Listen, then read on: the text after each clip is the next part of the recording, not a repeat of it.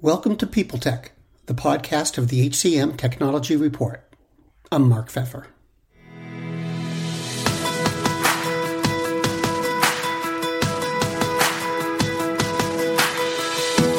My guest today is Joe Kleinwaechter, the Vice President of Global UX for ADP. Among other things, it's his job to make data accessible and useful. So he'll tell us about those efforts, about how you make use of tens of millions of records, and whether analytics in HR deserves all the attention it gets on this edition of People Tech. Hey Joe, it's good to see you again. Could you tell me what you're working on right now? I mean, ADP's a big company, deal with a lot of data. You're basically in charge of helping people get access to the information. So what's that translate to on the ground right now?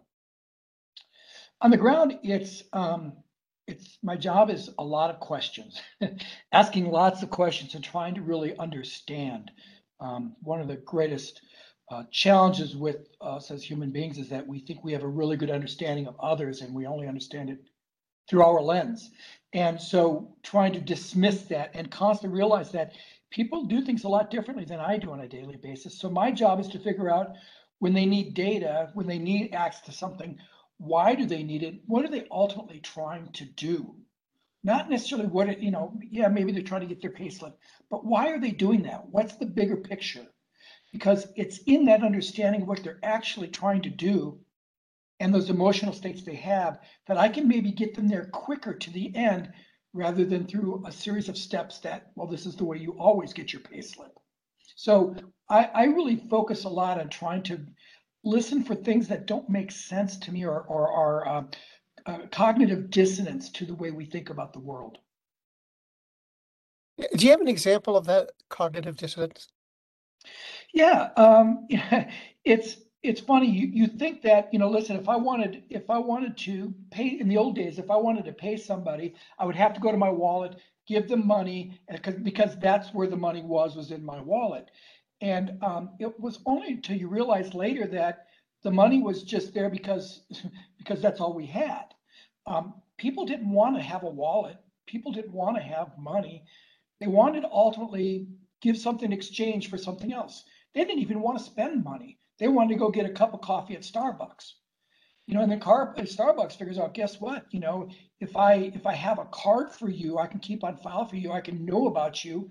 I can maybe help you get there better, not just in paying for the money, but maybe there's something else, your favorites, your history, how you operate, things that make you happier as a customer that maybe you didn't think about when you pulled out your wallet saying, here's my, in Starbucks case, $20 for my coffee.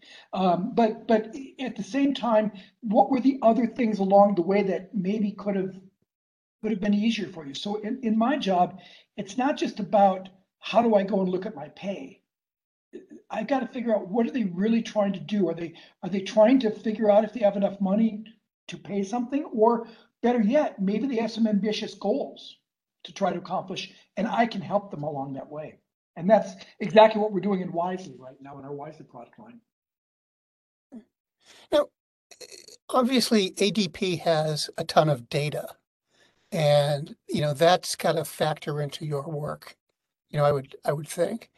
How does it factor in? How do you approach making all of this data digestible and useful? By ignoring most of it. I know that sounds kind of contrarian, but you could get absolutely awash in all of the data. Data is a really fascinating thing. They say, from a mathematical sense, data never lies. And no, but reading it does, right? Somebody could say something perfectly legitimate, but you can interpret it a lot of different ways. So the danger you have with lots of data is that the more you read, the more you may get confused. And what you have to do is take the data and figure out, okay, what can I start with as a hypothesis? Does the data support this? Does it not? And if it's not, how do I change and pivot on my hypothesis? Those pivots often come by taking that hypothesis and trying it out with people. Seeing, does it resonate? Okay, this says this says this about the Great Resignation. This is what we know about it. is that really what's happening down there? And that's where UX comes into play, because we then go out and say, okay, we have this hypothesis, the data says this. What really is it really true or not?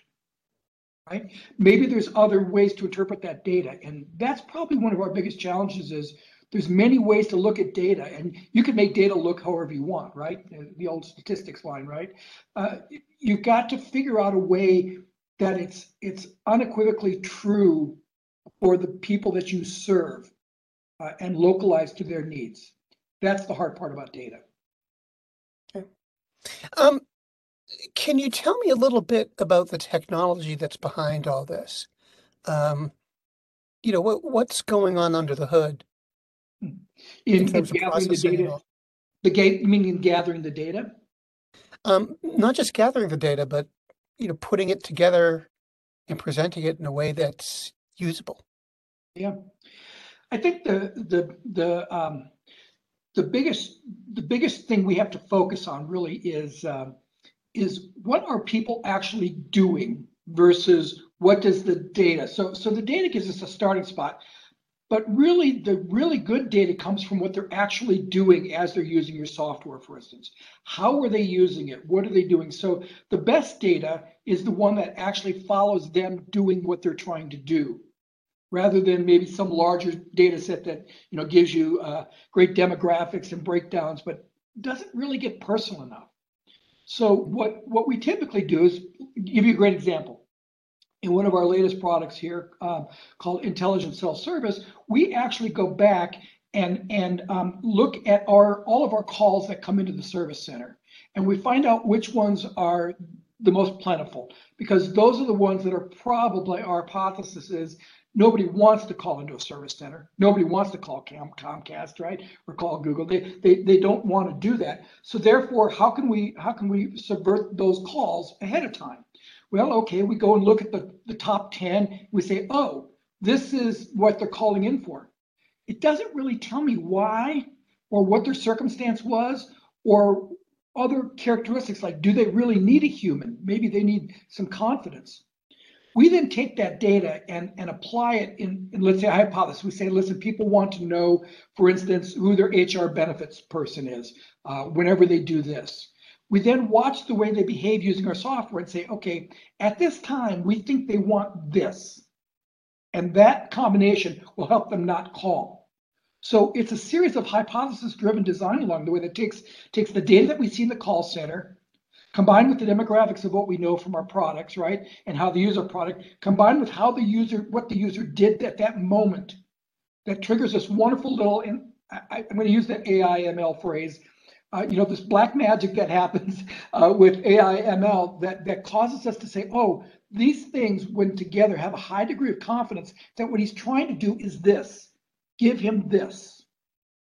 Now, 20 years ago, I mean, we've been trying AI for a real long time, right? For a very long time. And what makes it really good today is that the models have gotten so good that we're right far more than we are wrong, right? Remember the old days of Clippy trying to figure out what you were trying to do? Hey, it looks like you're trying to write a resume, Irritating as all get out. But now we know what you're actually trying to do with some high degree of confidence, because we have so much data that built that model so great that we actually have a good idea that maybe not only can we tell you what you need, but maybe we can actually do it on your behalf if you want us to. And that's really where the state of experience is going to, is can we be predictive? Can we be insightful?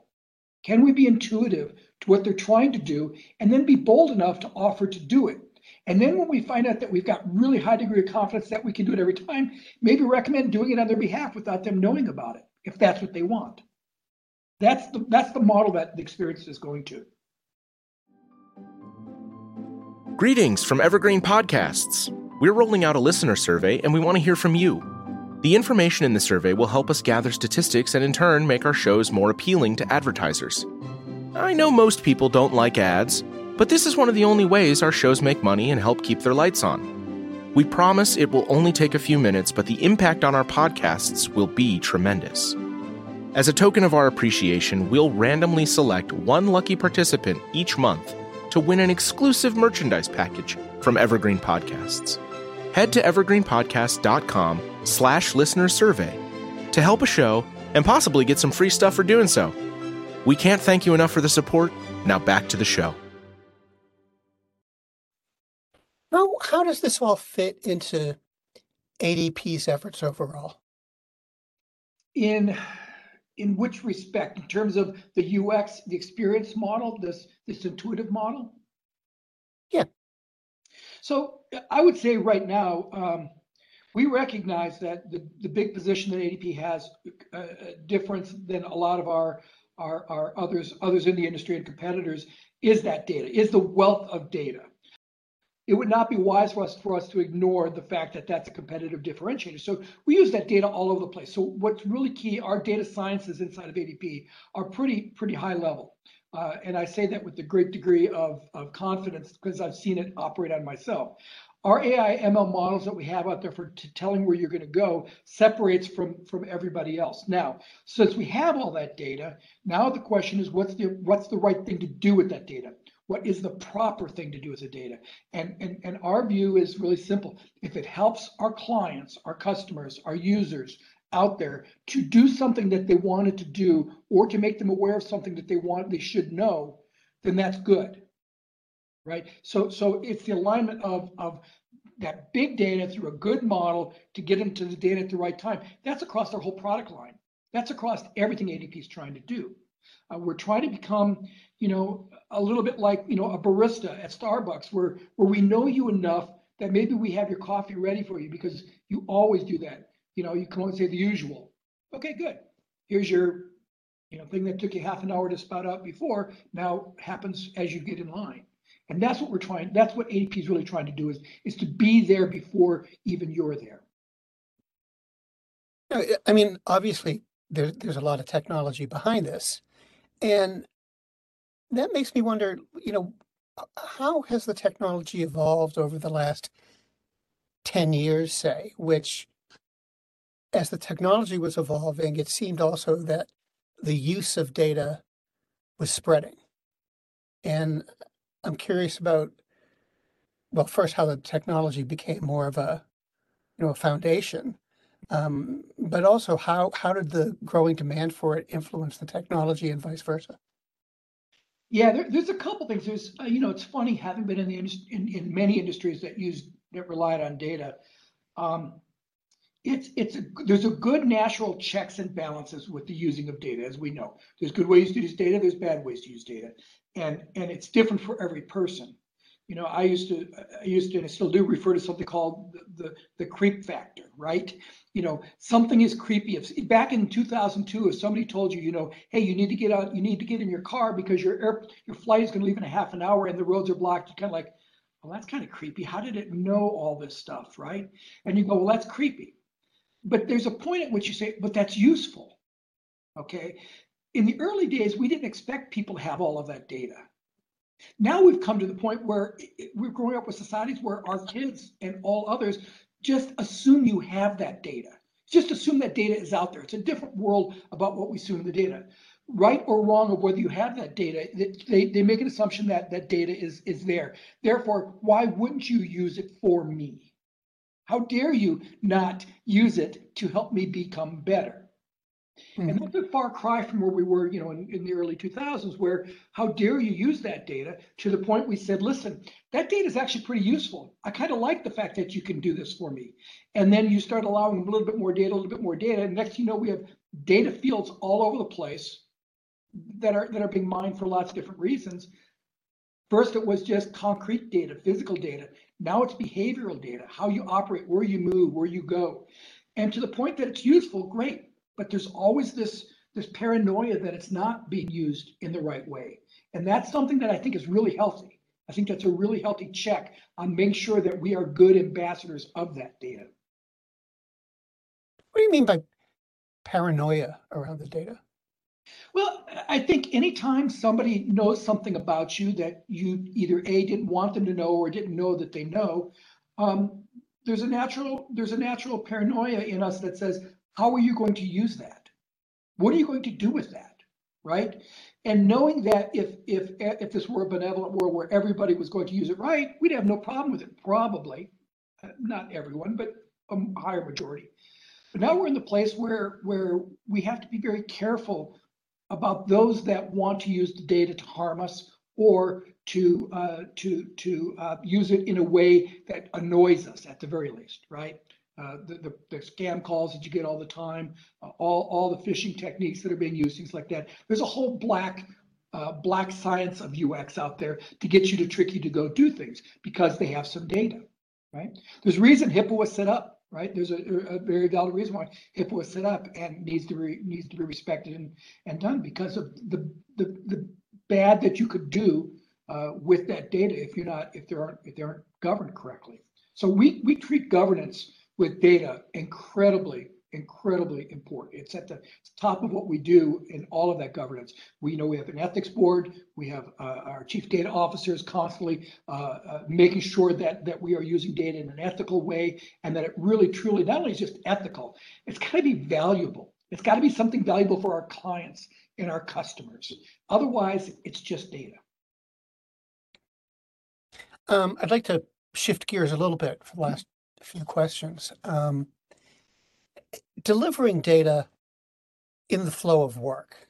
The whole notion of in the flow of work is gaining a lot of traction. A lot more vendors are exploring ways to present their products that way. Does that pose any particular challenges for a data service, or is it better? What's your response to it? Yeah. There's a fascinating thing that I learned, again, back in the early 2000s. I worked at a company that we decided at the time Google had come up with an appliance, right, that you could put inside your intranet, and all of a sudden you could use it as a search engine localized to your internet. We put the appliance up there, and it didn't perform well at all. We let it run for a couple of months, and it kept getting data. It could never, the finds were just not good. They weren't even close to what you'd get on the internet. And what we learned from the Google data scientists at the time was the reason that the internet is so valuable as a search tool and so accurate is because it has so much heterogeneous data that doesn't appear related, but in a way is. And that heterogeneous data gives us a much greater chance of finding that needle in the haystack that you're looking for. Whereas inside of a company, it all looks like the same thing. Give me the latest, dev report, give me the latest financial reports. It's more of a monocosm, right, of stuff, and therefore you couldn't find things. As we start meeting people on the go where they are, we now have the chances for other types of data to improve that. Now, depending upon where you land on the privacy of knowing where you are, geofencing and things like that, there's a lot that can be done by knowing where you are. The question is, by knowing where you are, could you also use that for nefarious means? Yes, I guess so. Sure.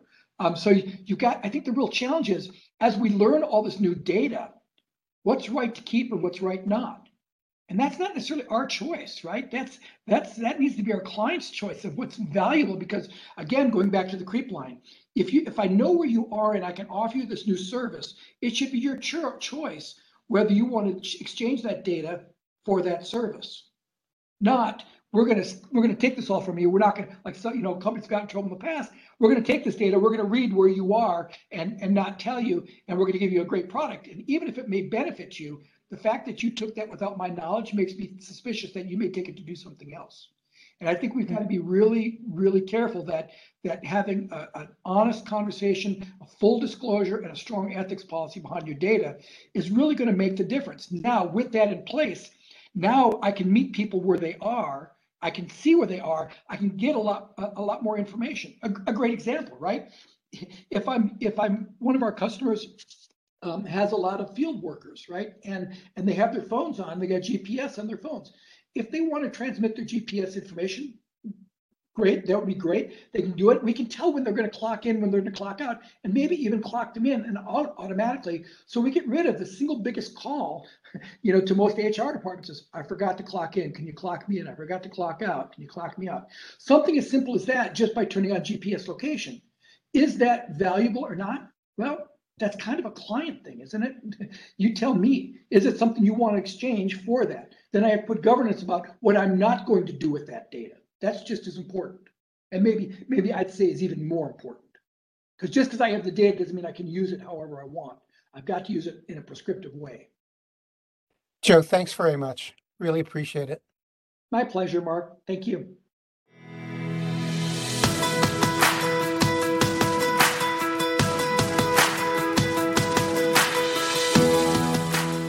My guest today has been Joe Kleinwechter, the Vice President of Global UX for ADP. And this has been People Tech, the podcast of the HCM Technology Report. We're a publication of Recruiting Daily. We're also a part of Evergreen Podcasts. To see all of their programs, visit www.evergreenpodcasts.com. And to keep up with HR technology, visit the HCM Technology Report every day. We're the most trusted source of news in the HR tech industry. Find us at www.hcmtechnologyreport.com. I'm Mark Pfeffer.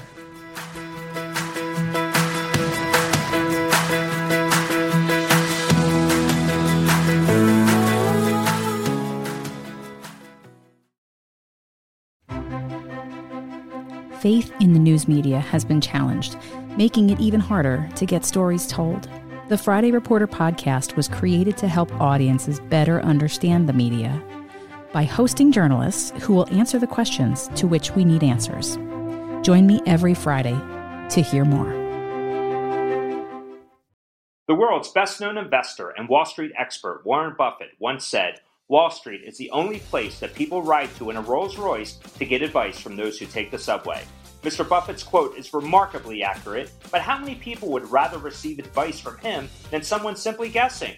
Welcome to Buy, Hold, Sell, your single source for Wall Street knowledge and profitable guidance. Please join me, Todd Schoenberger, and fellow trader Tobin Smith, as well as host Veronica Dudo, for a podcast known to move the needle for investors. Tobin and I are seasoned Wall Street executives with deep investment experience, and we are prepared to share our advice to those who choose to listen. Download Buy, Hold, Sell today on the Evergreen Podcast Network or your favorite podcast channel.